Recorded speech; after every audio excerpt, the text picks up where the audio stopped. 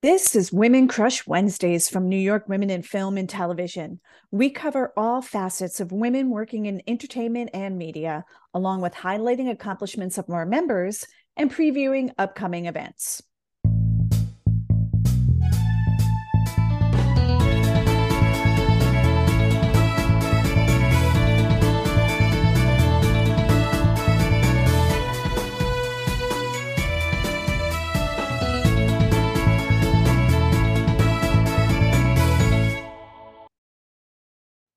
Welcome, listeners. I'm Janine McGoldrick, and I'm so happy to be with you today and to be here with my co-host.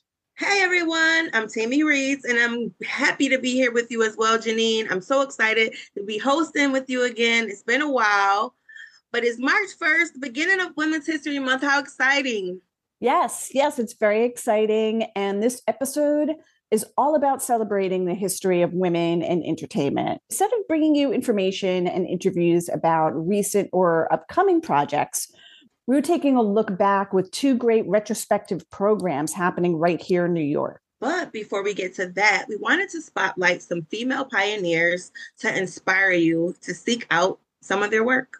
Right. We so often talk about the lack of female representation in studio executive positions on set, in the writer's room, and especially during award season. And it's not because women have only recently begun working in film and television, like the last few decades. No, we've been here all along since the beginning. Exactly. And over 100 years, you would think that we would be as equal to the men that have been working in this industry. So we just kind of wanted to give a shout out to some of these great women that paved the way. Absolutely. Frances Marion was an award-winning screenwriter and legend in the silent film era, who often wrote for Mary Pickford. Her film, like The Big House and The Champ, tells stories of people living through violence, poverty, glory, addiction, and failure. There is Marion E. Wong, founded an all-Chinese production company, Mandarin Film Company, in Oakland, California before 1920, which is amazing. And that company released, and I hope I'm pronouncing this correctly, The Curse of the Guan, when the Far East mingles with the West. And that film featured an all-Chinese cast. And in addition to being a radical American-born Chinese businesswoman, Wong was also an actress and a director. Nowadays, there are fewer women in horror, one of my favorite genres, than in drama and comedy. But 1925's The Lost World was scripted by Marianne Fairfax, who based the film on Sir Arthur Conan Doyle's 1912 novel. The Fairfax was a pioneer in the use of stop-motion animation and paving the road for new genres in film.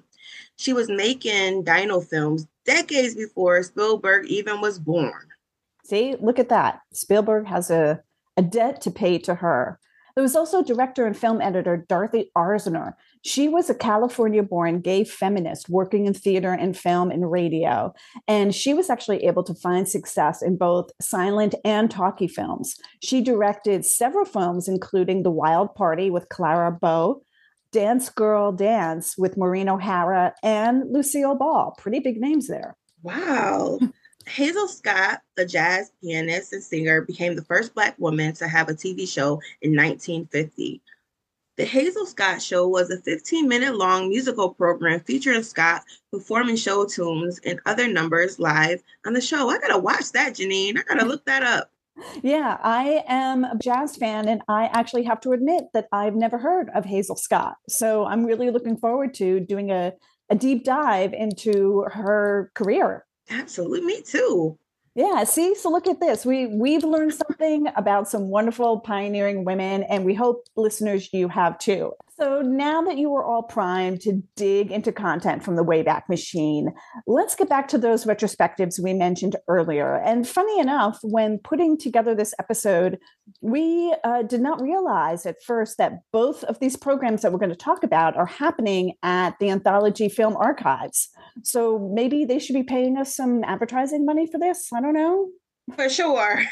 From March 24th to 28th, they will be featuring a long overdue retrospective of the work of moving image artist, writer, and poet Abigail Child. A leading figure of the generation of experimental filmmakers that emerged in the late 1970s and early 1980s, Child has continued to make innovative and challenging work in a dizzying variety of forms and on a wide range of topics. She first gained widespread recognition with the 7 films presented in the series under the title, Is That What You Were Born For? But her body of work extends far beyond encompassing her rarely screened but remarkable early films, Suburban Trilogy and the Foreign Film Series, as well as the feature-length works produced over the past decade, which include the experimental biography films Unbound, Scenes from the Life of Mary Shelley, Acts and Intermissions, Emma Goldman in America, and the most recent, Origin of the Species. The retrospective gathers together all these films and many more, offering a rare chance to experience and grapple with Child's body of work as a whole. Child has restlessly explored different mediums and modes, often working with pre-existing footage, drawn from Hollywood films, advertisements, home movies, and many other sources, which she radically transforms in ways that unite formal experimentation and social political analysis. That is a lot, and her work sounds fascinating. Yes. You can find a list of all the films being featured in the Anthology Film Archives website, which we have listed in our show notes. Next, NIWA's very own Women's Film Preservation Fund, along with Anthology, is presenting a special preservation premiere of Ariel Doherty's and Carol Clement's 1980 film, Surviva. And like Child's early work, it was inspired by the 1970s artist movement. Penny Malloy Harper brings us an interview with Ariel, along with Anne Deborah Levy, who's the former co-chair of NIWIF's Women's Film Preservation Fund. So over to you, Penny.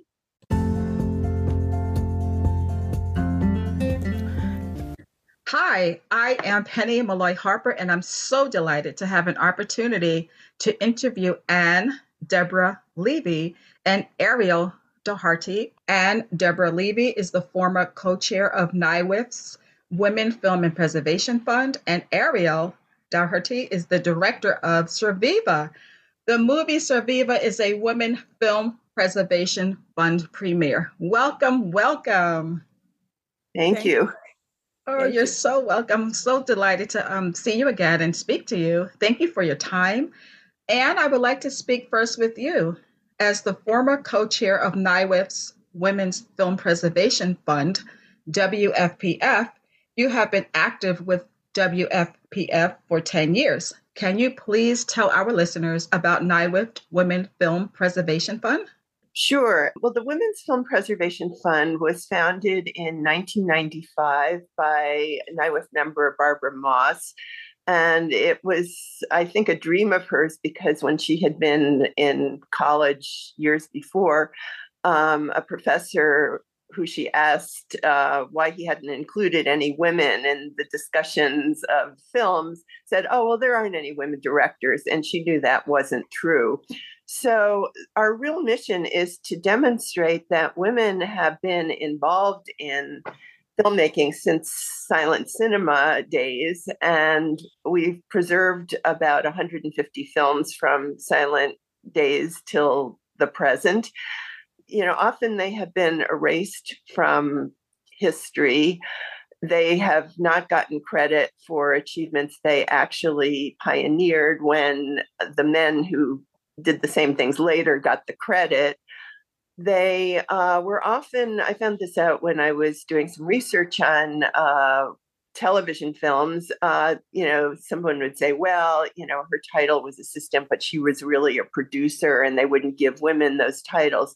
So we're here to, first of all, say, hey, this isn't the way it was, but also many of these films never really had good distribution, or even if they did, because film was considered a commodity, nobody really thought that it should be preserved. So the stocks weren't stable, it wasn't stored properly. And what's happened is a lot of films, either, there's nothing that you can show nowadays, or we really need to make new masters that will last forever and to archive them. And so that's, essentially what we do is we preserve films through a grant.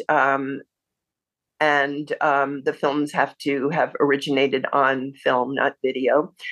And then we do two other things. One is we make sure they get archived so that all this, money and work we're putting into making sure they get preserved to last, but also to make them accessible to scholars and other people who want to study them. And then the third thing that we do is we give them screenings, we promote them. We're trying to bring them in front of audiences who either may have never seen them or who, forgot that they had. And a lot of them really resonate today, even if they were made many, many years ago.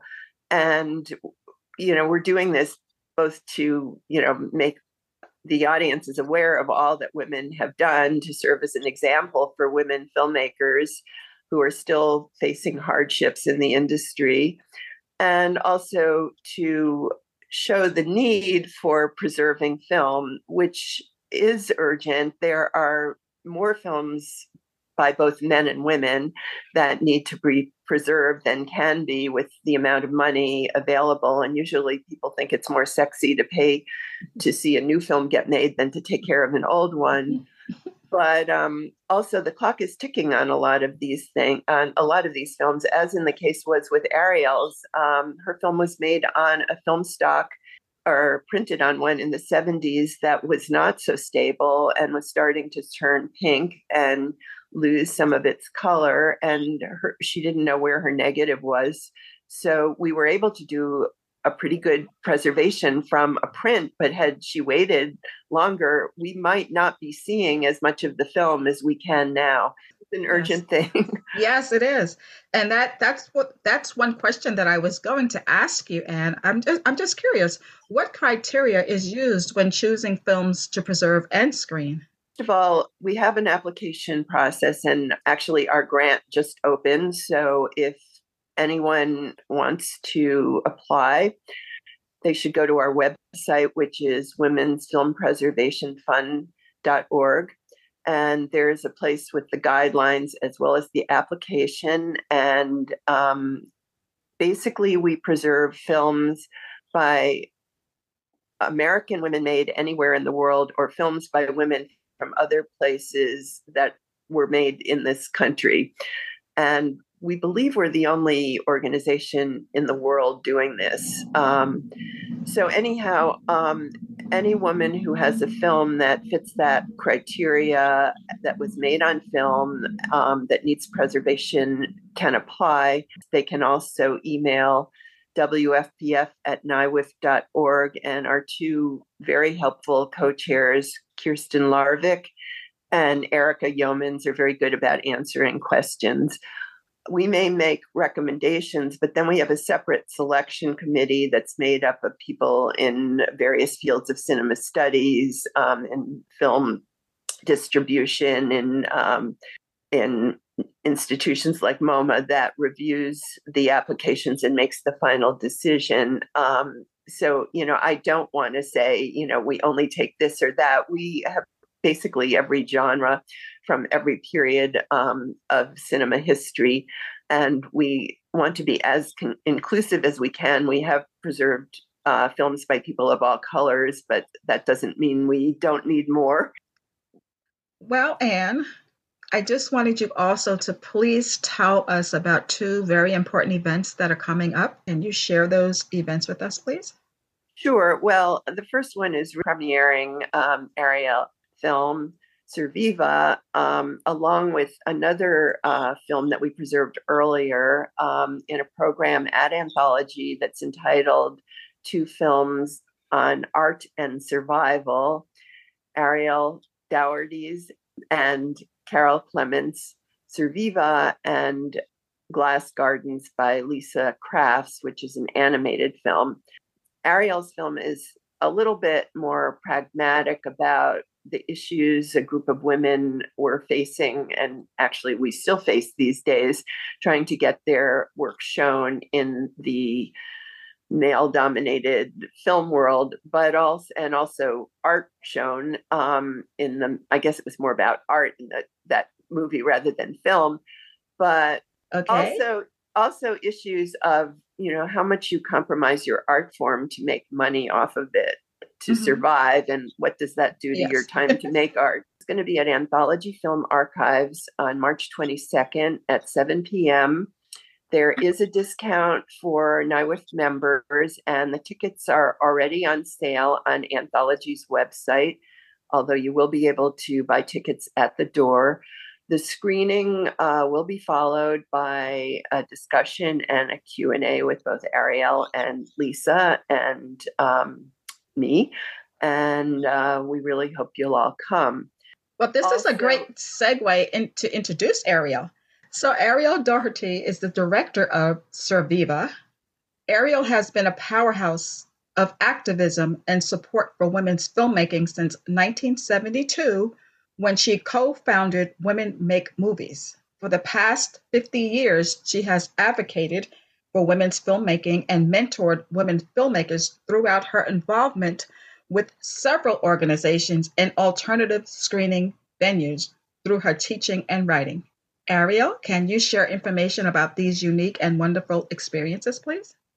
Actually, when I got out of college in 1969 and the women's movement was very vibrant, it became very clear that, one, there were really no women-identified films going on at the time period. I'd taken a film class in college where the only woman's film we screened was Leni Riefenstahl's Triumph of the Will. And also, I'd been teaching filmmaking to kids in an after-school program as a part of an extension of a class I was taking. So I got hired by Young Filmmakers Foundation in the fall after graduation. So I started teaching filmmaking at the same time that I also then started collaborating with other women making women's films. So actually, the roots of Women Make Movies go back a little earlier. And the name Women Make Movies actually comes out of Dee Dee Halleck's film called Children Make Movies. So it's even the organizational name is identified with the youth film movement. And the other thing is, in that time period, there were really only a handful of film schools. I think it's very hard today to remember back then that the opportunities were really not very large. But when we incorporated Women Make Movies, the sort of several key things we wanted to do. One was to work and teach community women to make their own short dramatic films, so that there were stories about their own lives. And we also set up distribution. And distribution had sort of two purposes. One was, while funding women-identified projects at the time was relatively popular with groups like the New York State Council on the Arts, we knew that wouldn't necessarily always be the case, and we needed an earned income stream. And the other thing is that we wanted these works to go out.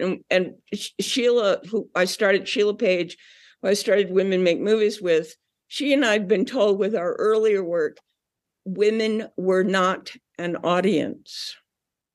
So we sort of thought, this is sort of odd, since pretty much always women have been going to go to the movies.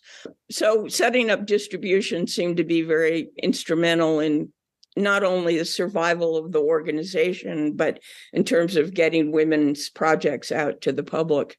And actually, Surviva is the last officially produced film from the organization. Probably during that 10-year time period, we initiated 40 projects, not all on film, a lot on video, which unfortunately many are lost. But a body of a collection of 40 works in that time period is pretty significant. That is very significant, super significant. Well, Ariel, can you tell our audience what the movie Surviva is about, and how did you come to direct this film? In 1976, I, with another woman, moved to the country. And And there was an already existing women's support group. One of the things that group had done was be involved in protesting the snuff films that were being produced in various countries outside of the US at that time period. And we found that being artists in a rural community was much more difficult than being an artist in the city. And so the struggle of being an artist, and you're sort of dependent on going back to the city for part of your economy and the dynamic of that. And then also having a women's support group encourage your development of your work, but also then we created this possibility of doing a first women's show in the county where we lived. And it also centers around a mural, a creation. The lead artist is by my collaborator, Carol Clement. She plays the lead protagonist in the film. And she, sends a poster idea, a mural idea off to a contest, and then it's rejected. And so then the group decides, maybe it should be painted on the side of a community building, but actually it only gets created in animation. The film is very much a reflection of the time period and the struggle of artists. Surviva is kind of an encapsulation of that dynamic of struggle for women artists back then, but also still to today. And Anne, you have been instrumental in preserving this film. What does this film, Surviva, mean to you? Well, I think I was intrigued by it when we were just looking at the applications, because it is very much a document of the period, although most of those issues still resonate today. And there are things in it like the women's group you think you're actually watching a documentary, even though there's definitely a storyline until about halfway through when some animated sequences enter and you kind of realize, and some scenes that can't possibly really be real. But there's a very, the women's group is very accurately depicted. And there are things like folk music is used in the film, which is very much a part of the protest movements of the 70s, and just a lot of things that remind me of what that period was like. And were also used in a lot of filmmaking. There aren't that many films that I've seen where I feel like women artists, or really any artists, are depicted in a very realistic way. I mean, Hollywood certainly has cliches about, the exotic women artists, and these people look very real and normal in the film, and they're dealing with, real life issues about, and I think the question of how do you make art, and what do you do compromise to make money with it, are very real issues. How do you make enough time to do your own work?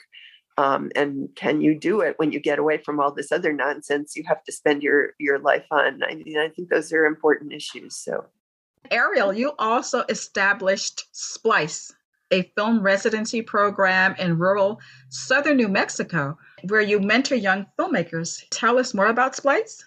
Well, Splice is, I have an outbuilding that's a guest room, and I decided that would make a good situation for artists to come, have some time on, where they concentrate on their own work. In terms of film, it's possible that one could be writing a script or editing a film. I've had a couple of filmmakers. I'm about to have actually visual artists come and visit.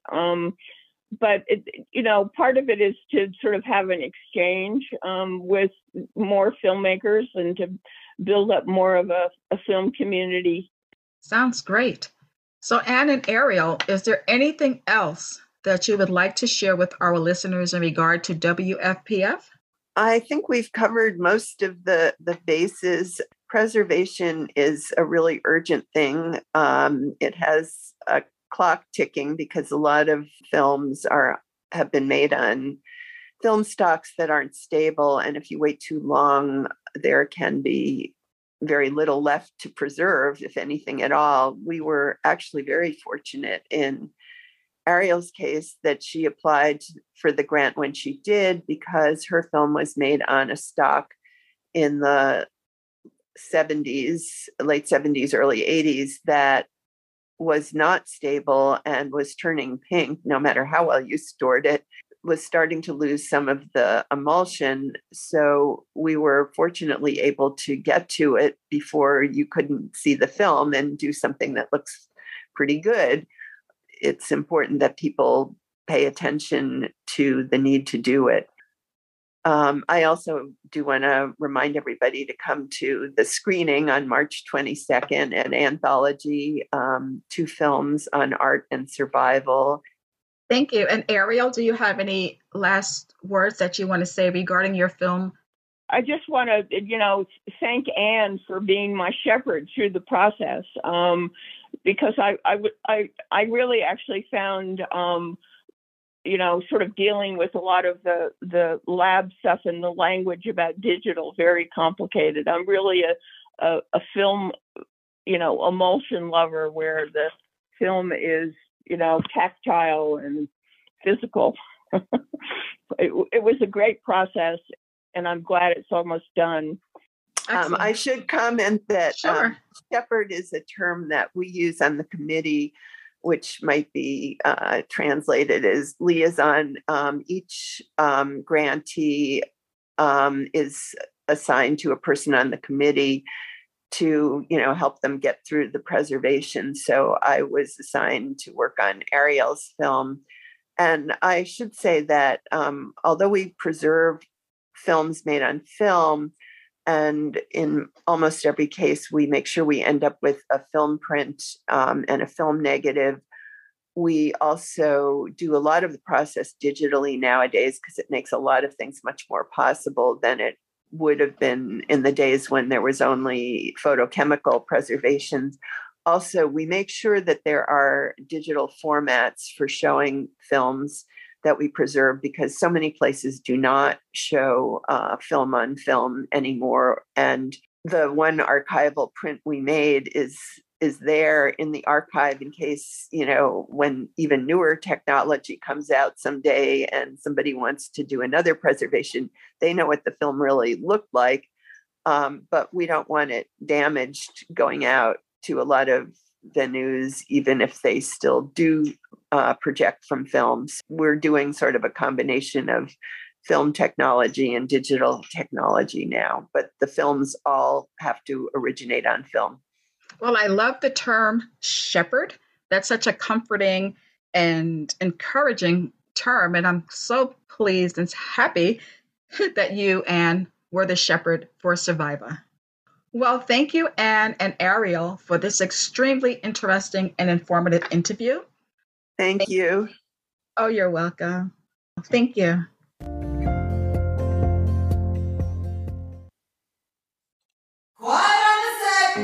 If you're interested in media production, check out Media and Monuments, the weekly podcast from women in film and video.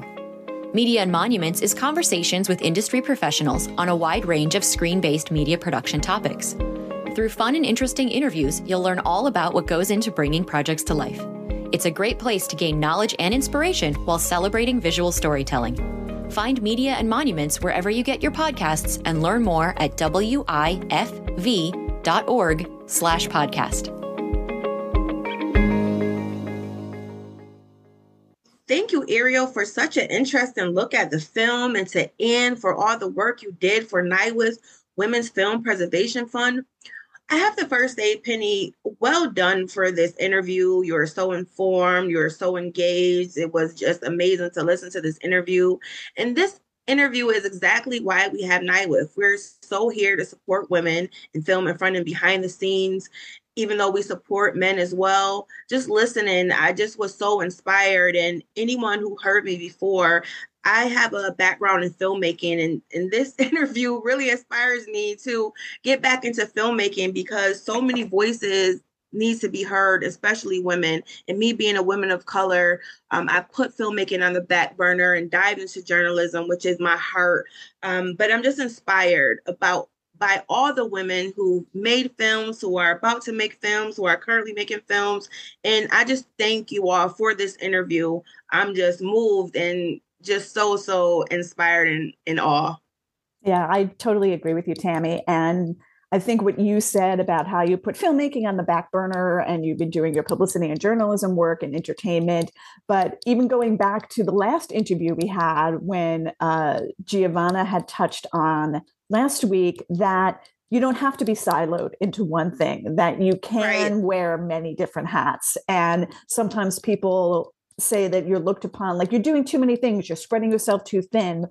And I think so much of that is born out of necessity, because in the past and even a little bit now, a lot of opportunities aren't opened up to us, and especially to you as a woman of color, as they should be. And you might need to do 5 different types of jobs or tasks just to get by. Right. So having those skills and being able to maybe venture back into filmmaking is a wonderful thing. And what would you do if you were given money right now to create something? What would it be? It would definitely, Janine, be the horror genre. I would dive back into that first. Not only because I love the genre, but it's just a small niche of Black women. I know Nia DaCosta has excelled. Jordan Peele has excelled in the horror genre, but it's not a lot of African Americans in this genre. Though I'm very versatile, I can write and direct anything. I would definitely start with that. But I know the wind will take me and the universe will allow that to come back when the timing is right. So I just want to thank everyone again for that interview, because one day I'm going to get back into it. But right now, journalism, PR is definitely my niche. Yeah. And I think it's great to take moments like this to take a look back at what women have done in the past to inspire us to create new wonderful works in the future. And Anthology Film Archives is terrific for that. And I think myself, and I'm a classic film lover, I sometimes forget about the programming that they have there, and I get caught up about what's the latest film coming out. It's a great reminder to see where we started, what we've created. And as you said, now you've got inspiration to possibly start working on your own project. And yes, that's what NYWIFT is all about. That's what this podcast is all about, inspiring and helping each other. And I love everything that was discussed in this interview. And I think I might even go back and listen to it again. I couldn't have said it better, Janine. Well, that is a wrap for this episode. Listeners, thank you for joining us. And we, as always, want to hear from you. Reach out and let us know what's on your mind. Tell us if you'd like to be featured in an interview or one of our segments, or if you have a recommendation of someone that we should talk to.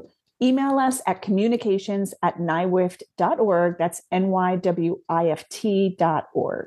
If you're enjoying the podcast, be sure to be subscribed so you won't miss an upcoming episode, and take a moment to rate and review us, as it helps more people find their way to us. Thanks everyone for listening. Until we meet again, keep on crushing it.